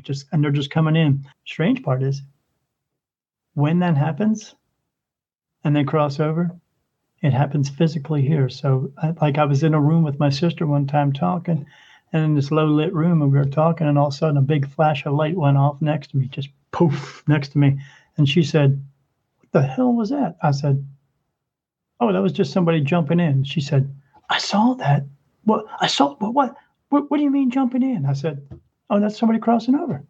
And she said, in heaven. I said, "Yeah." She says, "That happen all the time?" I said, "Yeah, well, I'm the light, so of course it happens all the time." And she said, "How do you get used to that?" I said, "You remember when we were kids and mom stuck green beans in front of our face, and now we're 40 years old, we're still eating green beans?" That's how you get used to it. You get used to it. It's just, when it goes off all the time, you just get used to it, you know? So yeah. But for an hour after that, every 10 minutes, she's like, "I saw that, you know." I said, "Yeah, I get it. I know you saw it. I see it all day long. It just, how come that doesn't affect you?" I said, "Because I know what it is." So, you know, if you saw red cars all day long, after a while, you wouldn't give a shit about looking at red cars, you know? So that's people just, they can't. I gotta say, that's pretty good. Yeah, I was actually doing my other podcast show the other day, and the guy I was doing the podcast with witnessed somebody crossing over through me. I saw it later when he pointed it out to me on the camera, but this thing right here came out of the wall and around and went right into my head and gone. Oh, that's cool. Yeah, it was like, "I think I saw something." I said, "Where at?" He said, "Oh, 3 minutes and 10 seconds in the video." I said, "Okay." I watched it, and I watched it, and he said, "What was that?" I said, "That was somebody crossing over." Just, some of them are big lights, some of them are small lights, but yeah, that's just somebody going. He's like, "Man, how do you get used to that?" And I said, "Remember the thing I told you about the green beans? Same thing." So yeah. You got to get that book written. I got to read that. Yeah. Oh, I got all kinds of crazy shit in there that I've seen. You've definitely got me intrigued. Have you ever? So I will explain one myth or maybe one spirit you have probably heard about. Okay. Maybe. Have you ever heard the story of the Hat Man? I've heard it in passing. I don't know anything about it, but I've heard the story, but it's been 4 million stories ago. So I can tell you. So people always wondering what's the Hat Man doing here, and what he's doing. So I saw him personally. Okay, for the first time. I see him on a regular basis now, but it's different in the way that I see him now. So I was down here in my basement. My wife went away on vacation to see her daughter in California, so I was here by myself for 2 weeks. And for that 2 weeks, that's when Spirit was testing me. I really believe at that point to see if I was going to move forward with this ability. I came downstairs in the basement. My cat was down here. I said, "Come on, buddy, get off the couch. Let's go." And he looked at me and looked to his right. I looked to my left, and when I did, I saw a wall of blackness form in the middle of the floor. I saw a man walk out of it. He had a big, wide black hat on, a long black coat. I couldn't see his eyes, but I saw his features. I could see his nose, could see his chin. And he walked across the floor and then disappeared through the wall. But the weird part was he didn't have any feet. Perfect stride, just walking through. Then I turned, and all of a sudden the wall of blackness shut right up. Then my cat turned around and looked at me like, "What the hell did I just see?" And I was like, because my cat sees all kinds of crazy shit. So, and so do all my other cats now. But I just said to my cat, "Come on, let's go." And he jumped off that couch, ran up the stairs, which was pretty amazing because he's 20 pounds. He's a big boy. But I was seeing all kinds of stuff at that period. I was seeing like 7-foot skeletons walking through the house. I was seeing green and red mist pour out of the walls, and skulls were like with red eyes and fangs were floating out of the walls and pouring onto the floor and stuff like that. I was seeing all kinds of crazy shit, and actually had a paranormal team come to my house. They got so much information. The team broke up and they didn't want to come back to my house. Crazy stuff. Yeah, I mean, they use one of those things called an ovulus, and so I don't know if you ever heard about how this works, but so energy goes in it, right, and then words will spit out. So they had me go in the bedroom, lay down, pretend I go in the bedroom because they want me to lay down and pretend I'm sleeping because that's when a lot of stuff goes on, but I see it when I'm awake. So, and they come in, they turn this box on immediately. As soon as they turned it on, it starts going, Wendy, Paul, Michael, Helen. It said unique, special, energy, light. I was like, I'm sitting in my bed going, what the hell is going on here? And then one time it said the word road, like a street said road. When it said that, a car went vroom, right past my house. And I'm going, that's cool, you know? And I'm thinking, yeah, they're getting all this information. It's going to be cool, you know, because they said they're going to do a big reveal. I mean, they took pictures of me walking around the house. Each time I took a picture with one of the other members of the team, nothing. When they took a picture of me standing next to them, there was like 15, 20 light orbs surrounding me. Every single time, 26 pictures. So they get this ball, and then they start asking questions. And the damn thing had a conversation with them for 10 minutes. Oh, wow. But the weird part is that I love this part. As I said, they had one of the questions, they said, "Are you here to harm Daniel?" And then in that computer voice, it came out and said, "No, we are not here to harm Daniel. We love Daniel. We love Daniel's light." And then it said, "Daniel is the light." And I was like, what the hell does that mean? What's it mean by that? They get done doing their stuff. They go out in the living room. I go out there, see my wife. They're in a huddle. They come around. I said to my wife, "What's going on here?" She said, "I don't know." They come out of their huddle, and I said, "Did you guys get it? You guys listen to that? Did you get all that? That was cool, right?" And they said, "Well, Mr. Jackson, not really." And I was like, "What do you mean?" They said, "Well, we use that box, and every time we use that box, we get it to spit out a word or two here and there." I said, "Yeah, okay." And they said, "It never says sentences for us." And I said, "Okay, well, that's something good, right?" And they said, "Well, we're not sure about that." Because it never says sentences. So since it's saying sentences, we got to figure that out. I said, "Okay." But we'll be back in 2 weeks, and we'll give a big reveal and everything, because they had so much. I came down here in the basement, and I was talking to them, and I stood in front of this mirror, and one guy was staring at me, but staring at the mirror. And I was like, what What's he doing? I walked away and he said, hey, can you get back here a minute? I said, sure. He said, stand right here in front of that mirror. I said, okay.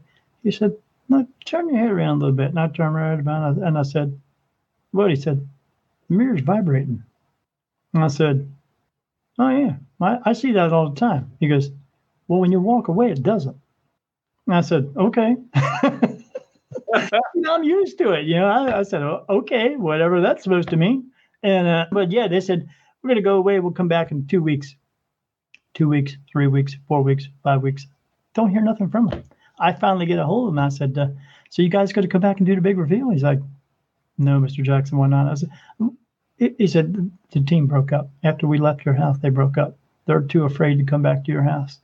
I said, what do you mean too afraid? He said, we got so much information from your house that it takes us 10 or 15 houses to get that kind of information, not just one. And wow. Okay. And what's that mean? He said, I don't know what it means. I said, well, are you going to come to my house at least and tell? He said, I don't feel comfortable coming back to your house. I don't understand what the problem is. Yeah. I said, well, if you get information, right, why don't you want to share it? But they were too scared. I mean, they weren't harmed. Nothing negative happened from what you've told me. Right. I don't see why they wouldn't eat that up and come back and say, this is what we got. Here's the sentences that were said. Here's what the questions that were asked. You would have thought. I mean, what? Something ain't right. Something ain't right. Ding. Yeah, absolutely. Yeah, we have a winner. Yeah, George Lunsford got it. Yeah, but no one else does. No. If I ever go to do a book about prophets, I'm coming to see you. Oh, come on. I got shit to tell you. Buy down everything. Yeah, I got shit to tell you. I put that in my book, but I'm putting a lot of other stuff in my book. But there's a lot of stuff that I don't talk about that I didn't put in the book because I'll put one book out and then they'll put me away. Oh, I would love to read it. I know things. Hey, like, I'll tell you one thing I do know that I knew before it was going to happen, and that's COVID-19. So I'm able to do what's called channeling, and I can channel with other mediums, some of them, the real ones, and because there's a lot of fake people out there, and some empaths, and my wife and I had channeled 2.5 years prior to the COVID. And they told us about a virus that was coming.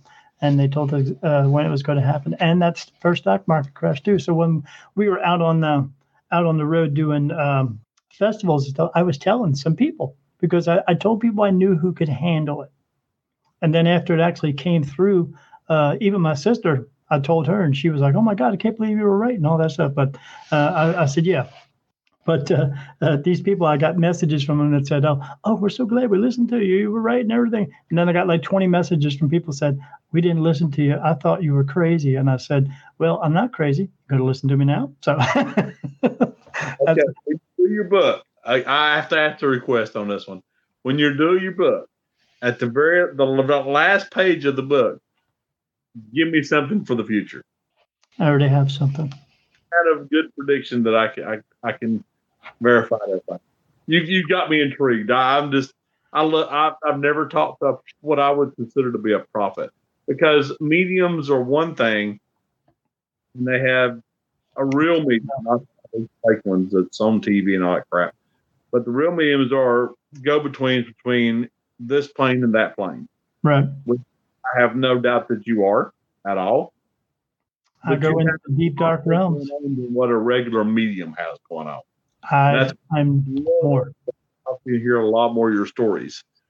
So sometimes they send me they want me to go in meditation and go into the darker realms of the earthbound side to cross some of the spirit over just to see if I can get them in. So I go over, and some of the ones that I see in there would absolutely be something that you would call a monster.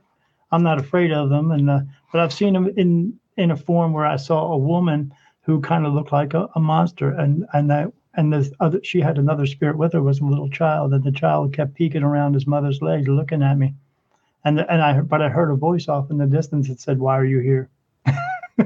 So, like one time when I was crossing all the spirit over, I'm crossing over, and they're just coming over, they're just coming through, and I'm just doing it, and it's people and stuff like this, and they're all just coming through.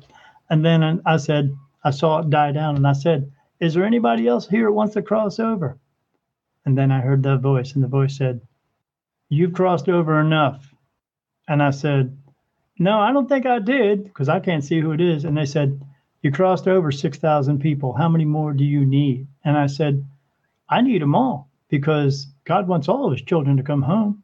And we're all God's children, no matter what you think or say. We're all his children. He wants us all to come home. Mm-hmm. And he said, well, we need them here. And I said, yeah, I know you need them here for food, correct? And he said, yes. And I said, because they're very black and white when they see things, and whenever they say things. And I said, well, he wants me to continue doing my job, so that's what I'm going to do. So I said, does anybody else want to cross over? And I started in, and that's when I saw all dogs and cats and horses and cows coming up and stuff like that. And then I just heard him screaming, no, no, from this long distance far away. And they don't want them to go away. Oh, no, you're taking the food away. Yeah, you're taking the energy away. Absolutely. Yeah, even though they are not really horrible people there, but because they chose to be in that realm, they are holding on to their pain, anger, sorrow, grief, and guilt, the negativity, and that's what they feed off of. Yeah, they come through here to get it from us, because we put out more negative energy, because there's so many more pieces of shit over here that's what.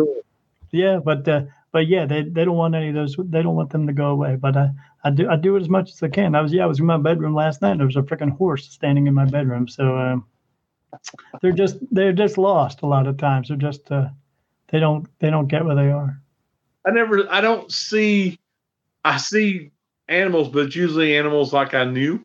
Right. My dog Meg. I had her for 20 years.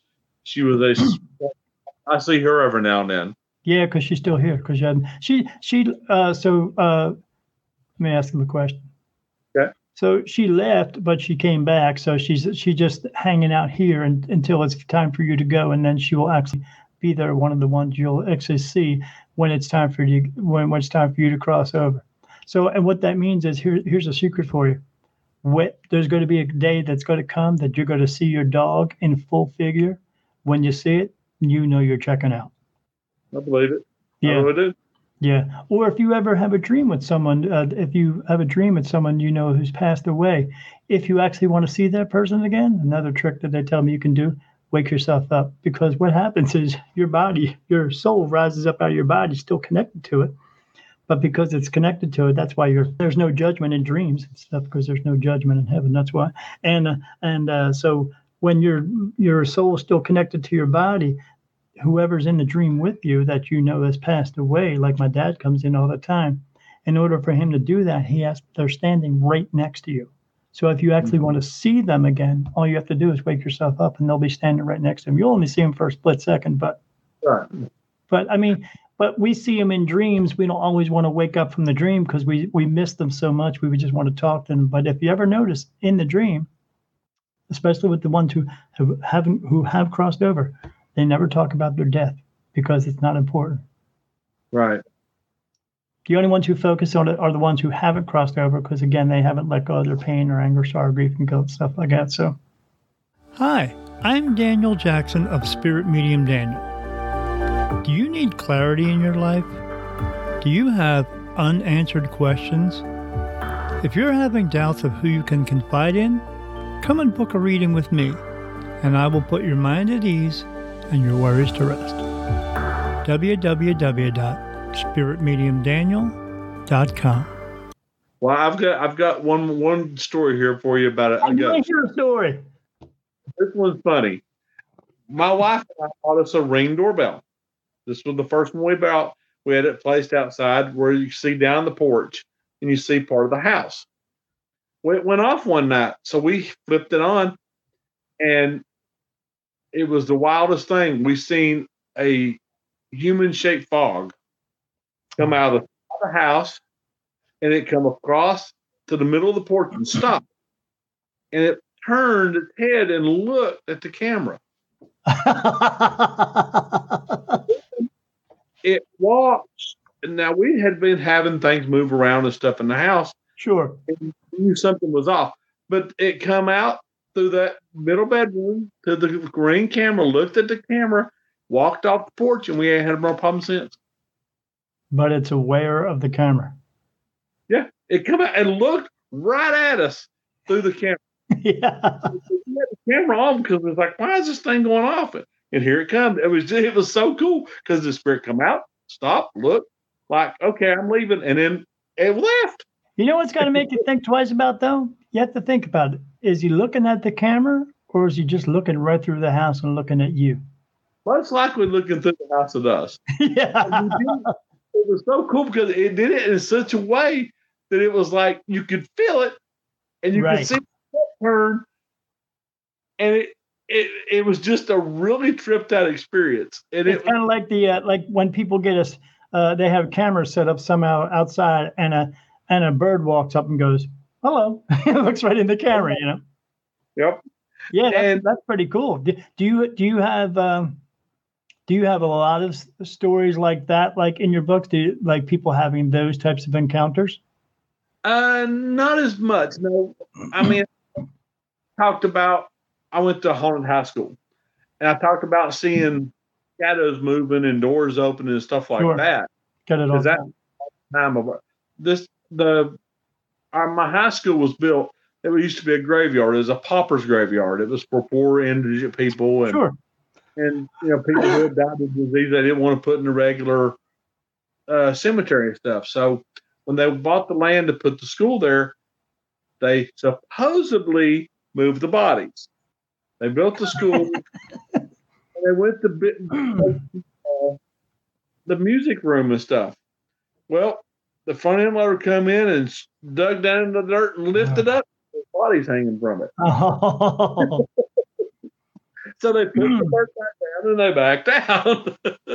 Yeah, I would put that shit and got off the front end loader and took off running, right? Yeah, pretty much. I mean, it freaked everybody out. Well, they come in, they supposedly moved the bodies and moved the cemetery and everything. I don't think they got them all. I still don't. Probably not. Because there is Cherokee that had been buried in there, and you can see them. The cover and everything, right?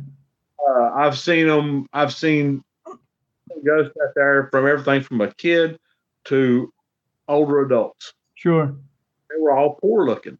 I mean, they had paupers' clothes on.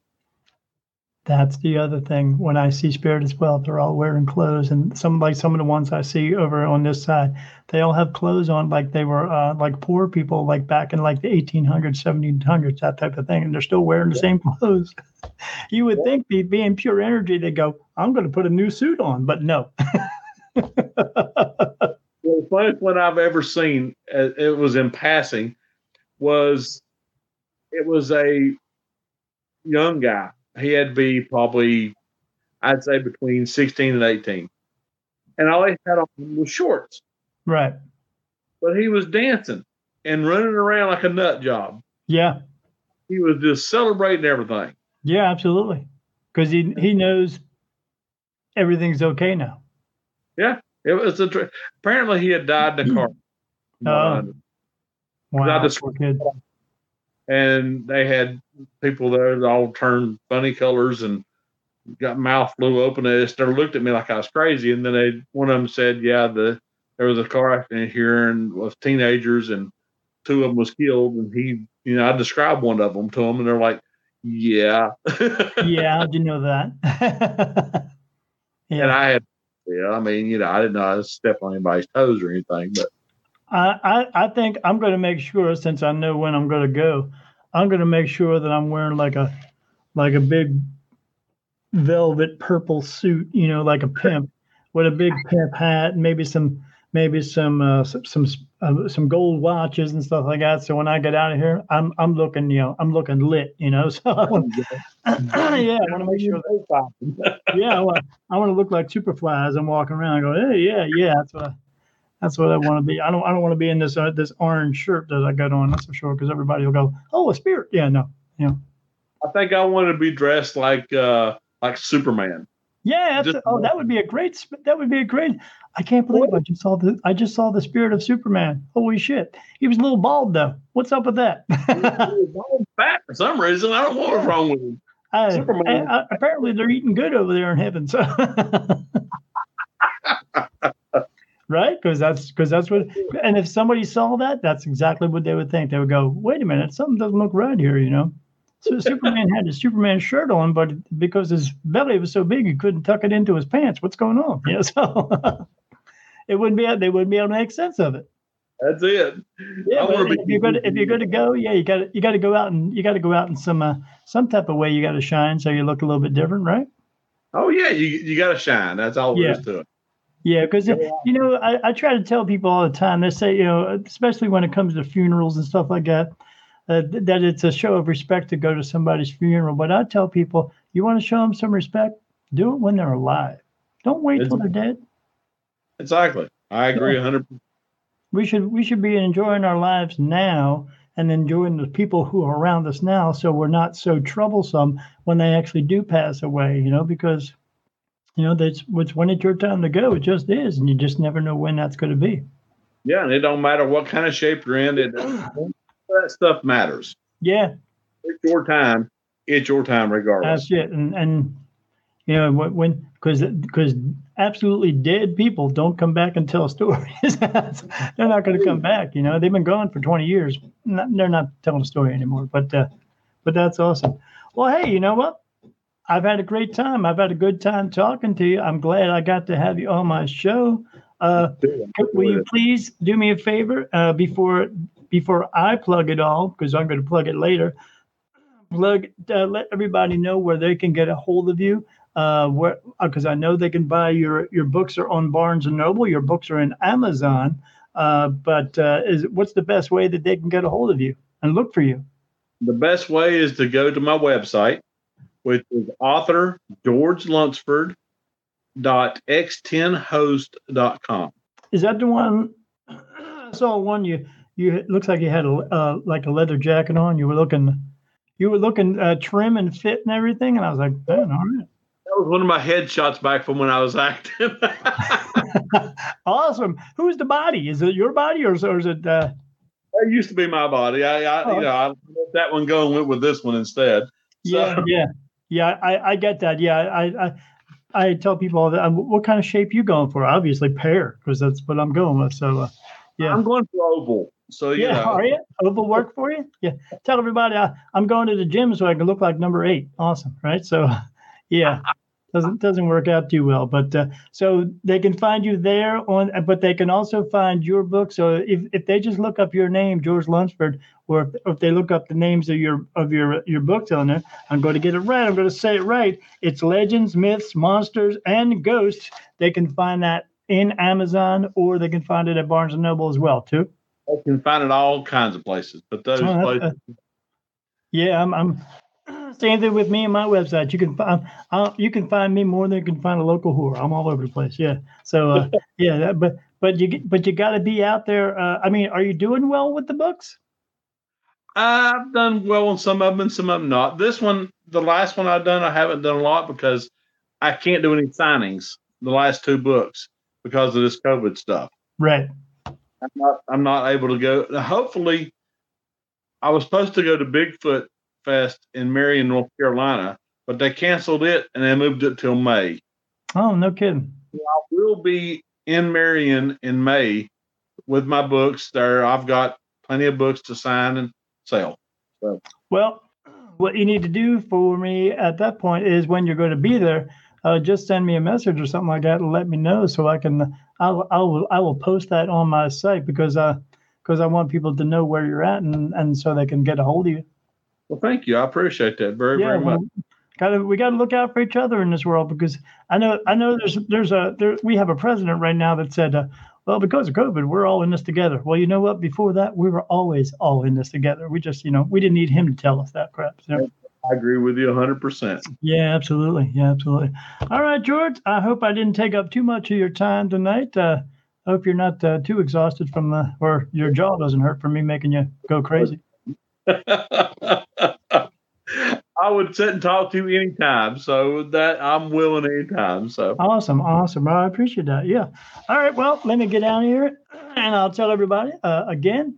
I will put the links that you can find George's website, and I'd like to thank everybody in my audience for coming out and joining us again on Beyond the Veil with Daniel Jackson. Me, Have a good day, be good, and don't do any stupid shit.